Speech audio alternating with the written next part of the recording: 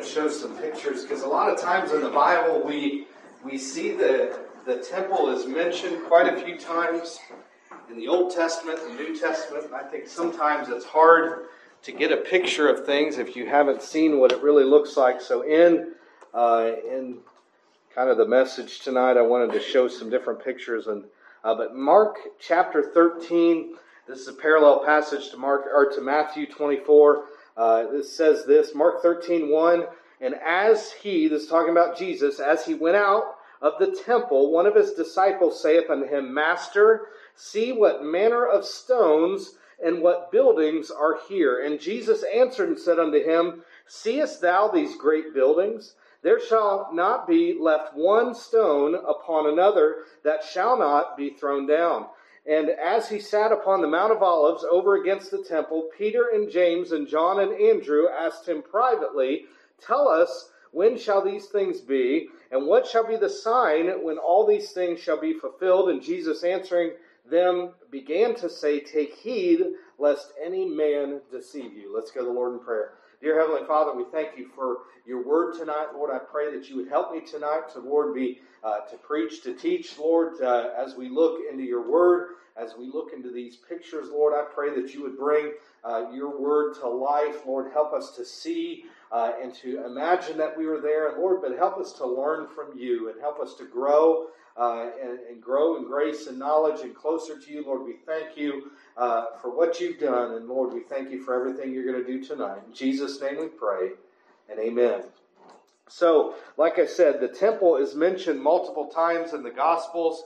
And, through looking through this passage, I wanted to look at some of the pictures, look at some of what the Bible talks about to get us to help kind of visualize what's going on. But the first temple was built by Solomon. So if you remember, and this is in 1 Kings chapter 6, remember King David wanted to build the temple. He wanted to build it. In fact, he even was going to get ready to start doing it, and God stopped him. And he said, no, your son, Solomon, so who would be king next, would be the one that would build the temple. So that's what the first temple, a lot of times you hear it called Solomon's temple. So you see kind of a picture here of this court area and the brazen laver there, the altar, and then kind of cut into the inside. You can see inside of there, and that's where the priest would go, the high priest.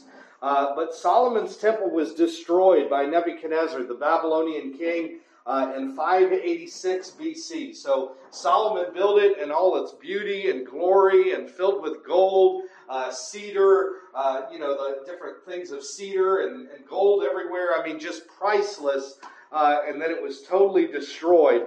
So after that, so there was no temple for quite a long time. And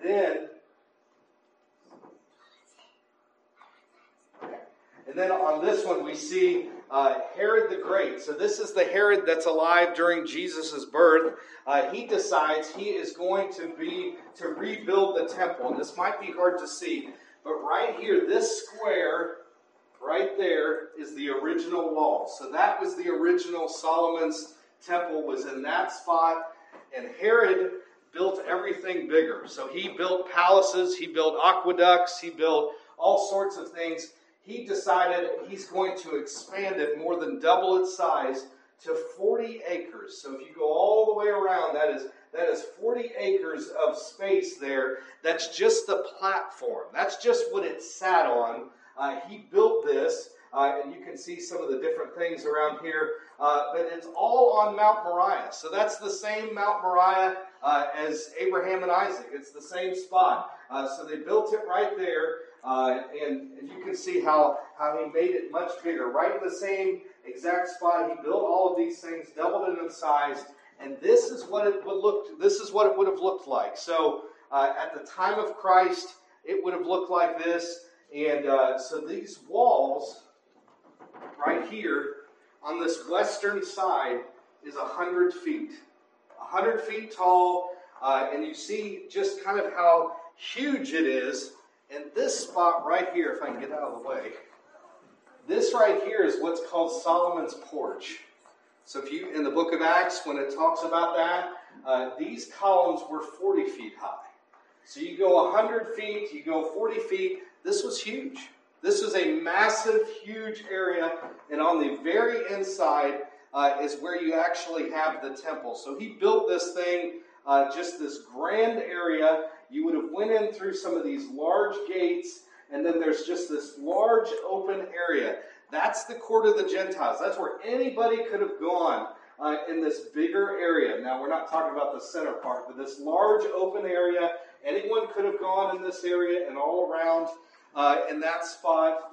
And then, it's kind of hard to see, but on the far side, you can kind of see this little court right here. The Jewish women could go in this court. They could go even further. And then the Jewish men could go in this area around it. Then the priest, and then only the high priest. So does that make sense? But a huge area. I mean, you can fit tons of people inside of here. So this large area, again, was a place where people could assemble, whether you were Jew or Gentile. It was supposed to be a place of prayer and everything else. And here you can see they made a huge model of what it looked like. But this is kind of the same, pretty much the same direction. You would have seen, in the time of Jesus, you would have seen these homes and these different things. That arch, and that arch was the largest one in the world at the time, a freestanding arch. And then you could go in there, again, that's Solomon's porch up there. The back side is the Antonian fortress. So that's where, remember they took Paul, remember they seized him, they took him into the castle. That's it right there. So but this porch area, that Solomon's porch, is where it talks about Jesus in John 10 from the porch in verse 30. He was teaching them, and he said, I and my Father are one. So he was teaching them different things, but he said, I'm God. He was plainly telling them that there's no difference between me and God. I am God. And they picked up stones to stone him right from there. He was right in there. They ran him out of there. And then later on, after Jesus, Peter on the Gate Beautiful, and I don't have it marked here, but at the Gate Beautiful, right after that, they went to Solomon's porch. And you can see, here's another view of it from the different side. But you can see how huge it is. He's preaching Jesus Christ to them after the death of Ananias and Sapphira. And in Acts 5, and it says, and by the hands of the apostles were many signs and wonders wrought among the people, and they were all with one accord in Solomon's porch. So the early church even met in this part of the temple. They met together, they prayed together, obviously before a lot of the persecution started. And then a lot of times they would meet and teach on these steps as well, these southern steps. So you can see this area, you can see how, try to get a feel for how huge it is. I mean, it was a massive building, just huge. And Herod doing it, I mean, again, he built these huge fortresses and different things so people would see how great he is. He built aqueducts to carry the water, and he built this, part of it to get some favor with the Jews, but also to just for pride and everything else. So Jesus one time, if you remember when he was teaching on the widow's mite, remember she threw the 2 mites into the treasury, and then the rich ones threw their money in, and he gave that lesson of saying, hey, she gave all that she had, which was more. So right after that happened in the temple, Jesus was taking his disciples to the Mount of Olives. So here's the temple, here's what we looked at. And then right next to the temple, it goes downhill really quickly, the Kidron Valley, and then right up another mount. So you've got a mountain, a valley, and another mountain. There's the Garden of Gethsemane. So he was teaching in what we read in Mark 13. He's teaching on the Mount of Olives. And remember, they had just talked about the temple, so they could see it this way. I mean, you could see it very clearly from the Mount of Olives. And what happened is they were the disciples on the way out of the temple. In verse 1 again of Mark 13, as he went out of the temple, one of the disciples saith unto him, Master, see what manner of stones and what buildings are here. So they are saying, hey, look at the splendor. Look at this temple. Look at all the columns. Look at everything that's huge in it. And they've done some kind of archaeological studies under it and kind of in it. And at one spot, they found a stone that's 41 feet long and 11 and a half feet wide. And that's the part they can see. They're not quite sure how deep it is, but they're guessing it's about 500 tons. So you think, how did they get that there? How did they put it right in place And the stones under that are lined up perfectly where they've got like a little groove and a notch and everything else, and just straight and level. And so that you would have looked at this and you have seen it and said, man, look at the splendor. Look at everything that went into it. Look at the beauty of it. Look at how huge it is. That's what the disciples were telling Jesus. Have you seen this? Have you seen how great it is? It's our, kind of our national treasure. So that temple was built on top of it, including all of these columns and everything else. And again, I think I said those columns are 40 feet. The ones on top of the wall were 40 feet high. So all of these things are built on top of it. And you think about this. If this was near here, not only was this a religious place where the Jews would go, this is a place where anyone would go. This would be a tourist attraction. People would come from all over to see it in its splendor, whether they were Jewish or not, whether they believed in the Lord or anything else. But it was a place that people would have seen and went to, and the disciples are pointing it out. But remember, Jesus is saying, he answers them. So here's what it would look like kind of from the Mount of Olives. You'd have seen it kind of in this direction. Jesus said in verse 2, and Jesus answering said unto them, Seest thou these great buildings? There shall not be left one stone upon another that shall not be thrown down, as he sat upon the Mount of Olives over against the temple. So there's Jesus, and he would have gotten a real good picture of it. They're looking at it from the Mount of Olives. And remember, the disciples in verse 1, they're telling Jesus what they could see. Right? They're telling Jesus, hey, look at this. We'll look at the verse again. They're saying, Master, see what manner of stones and what buildings are here. So verse 1, they're saying, hey, look at what we can see. But then Jesus says, and he says, Seest thou these great buildings? And then proceeds to tell them how it won't be standing anymore at some point. So what I see is a big difference. And we see this in the Bible over and over again. See, there's one thing is what men see, right? Men were looking at it and seeing its splendor and everything else. You know why? They were looking at the present time with what their eyes could see. That's the easiest, right? I can look at something and I can describe it and say, that's what I see, that's what's there, that's what's real. And see, Jesus was looking at the exact same thing, and he was telling them something different. Not a single stone is going to be left on top of the other one, right? He's telling them this, and remember, they're on the Mount of Olives, they're looking across the valley to the other mount, they're looking down on it like this, and he's saying to them, this will be gone. That's hard to believe, isn't it? It's almost impossible.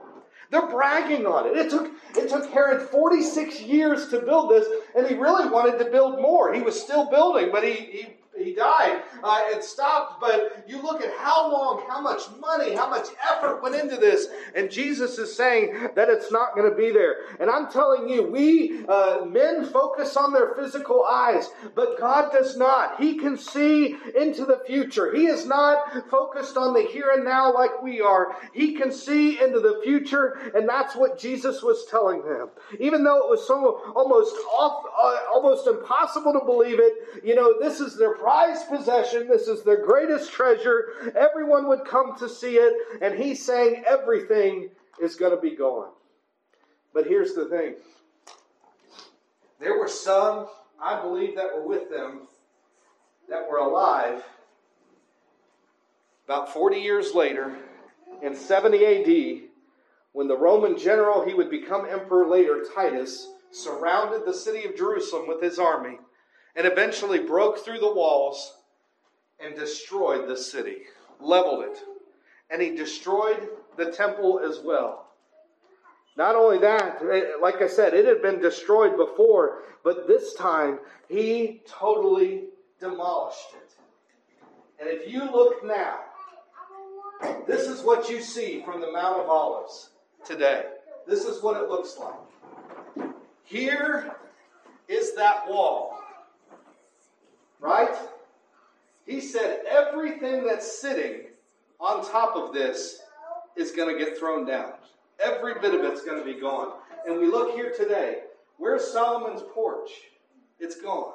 Right? Where's the fortress? It's gone. Where's all of the stuff that we saw all the way around it? Where's all the columns? It's all gone. There's nothing left. In fact, what it's standing on it now, that's the Muslims. They built this shrine and they have a mosque. That's what's built on top of it. So when Jesus was men were looking at it and saying, hey, look at how beautiful it is. Look at how amazing it is. Look at all these things. And they're look at the beauty of the buildings. And Jesus is saying not one stone will be left on top of another one. So here, you can see what's going on and what's happened. But let me read verse 2 again. Jesus answering saith unto them, seest thou these great buildings? There shall not be left one stone upon another that shall not be thrown down. We could go here today. You could travel to the wall. And you know what you could see? You're looking at this and saying, Mike, this is not very impressive. Right? Have you seen a pile of rocks before? Not really impressive. Now what if I were to tell you they found several rocks in here?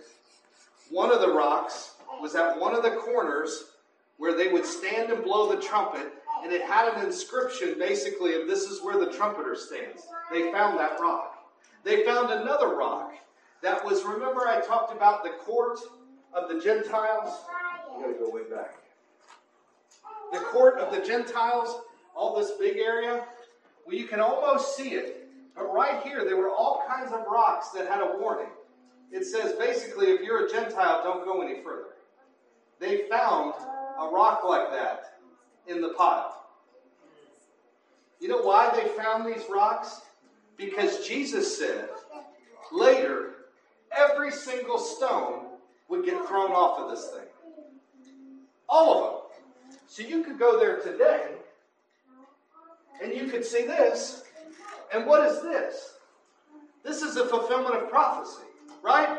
Jesus is saying, hey, it's going to be gone. You look at it now. It does not look like this, right?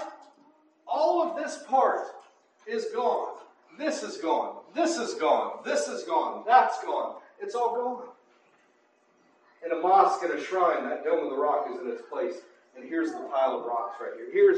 Here's one of them. Now, they cleaned up some of them, but you can find different ones where it's right there. Jesus said that every stone would be thrown down, and that is what happened. See, here's the thing. You can go to Jerusalem, and you can go see the empty tomb. Right? And people, I would be excited to go there. But you know what someone will tell you? How do you know that's the tomb that Jesus was really buried in? They'll just say, well, they could have picked anyone. It's been a long time. And they'll say this is the one. And it would be hard to prove, right? You can't disprove this. This was what it was. And they tossed it over the side. Remember, 100 feet.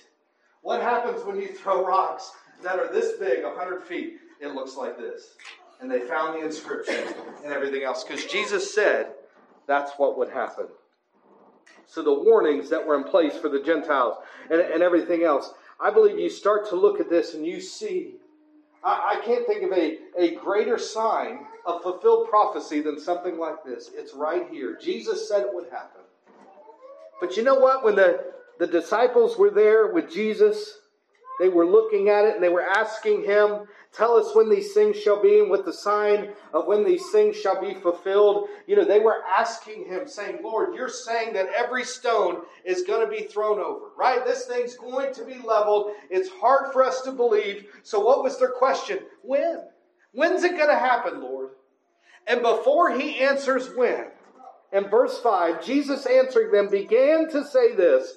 So before any other warning, you know, we go to Matthew 24 or here in Mark 13 or in Luke, either place when we look at these parallel passages, there's a warning and he's beginning to answer. And, you know, he'll answer the question of the end of times and when he returns and when the temple will fall down. But before any of that, he says, take heed lest any man deceive you.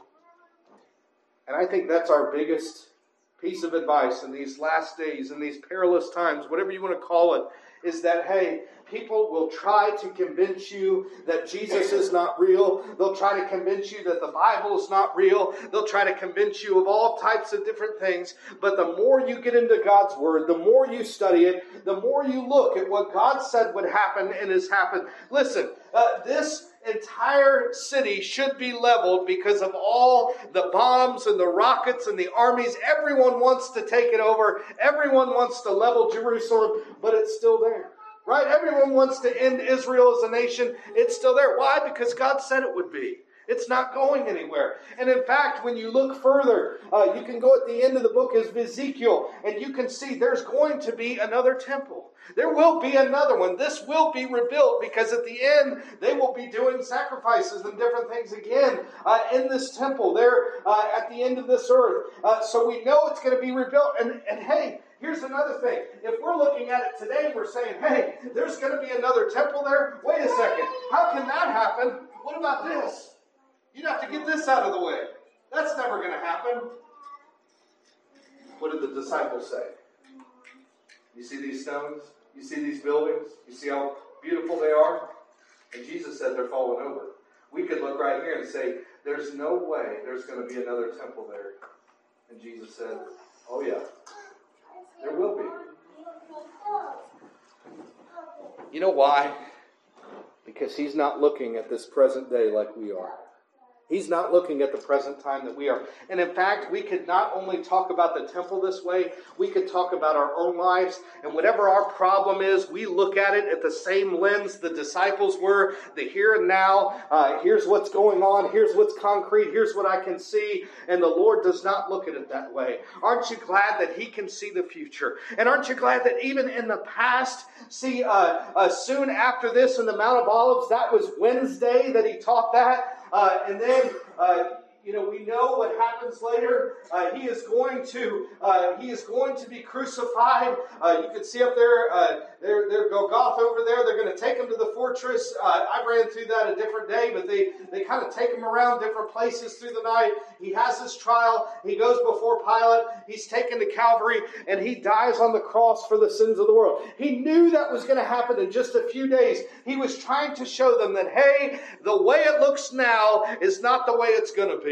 And aren't you glad that He had Jesus Christ before we were yet sinners? The Bible says that Christ died for us. Before we knew that we needed Him, He died on the cross for our sins. And you think about this whole area and how it's the center of so many things of conflict and religion and everything else.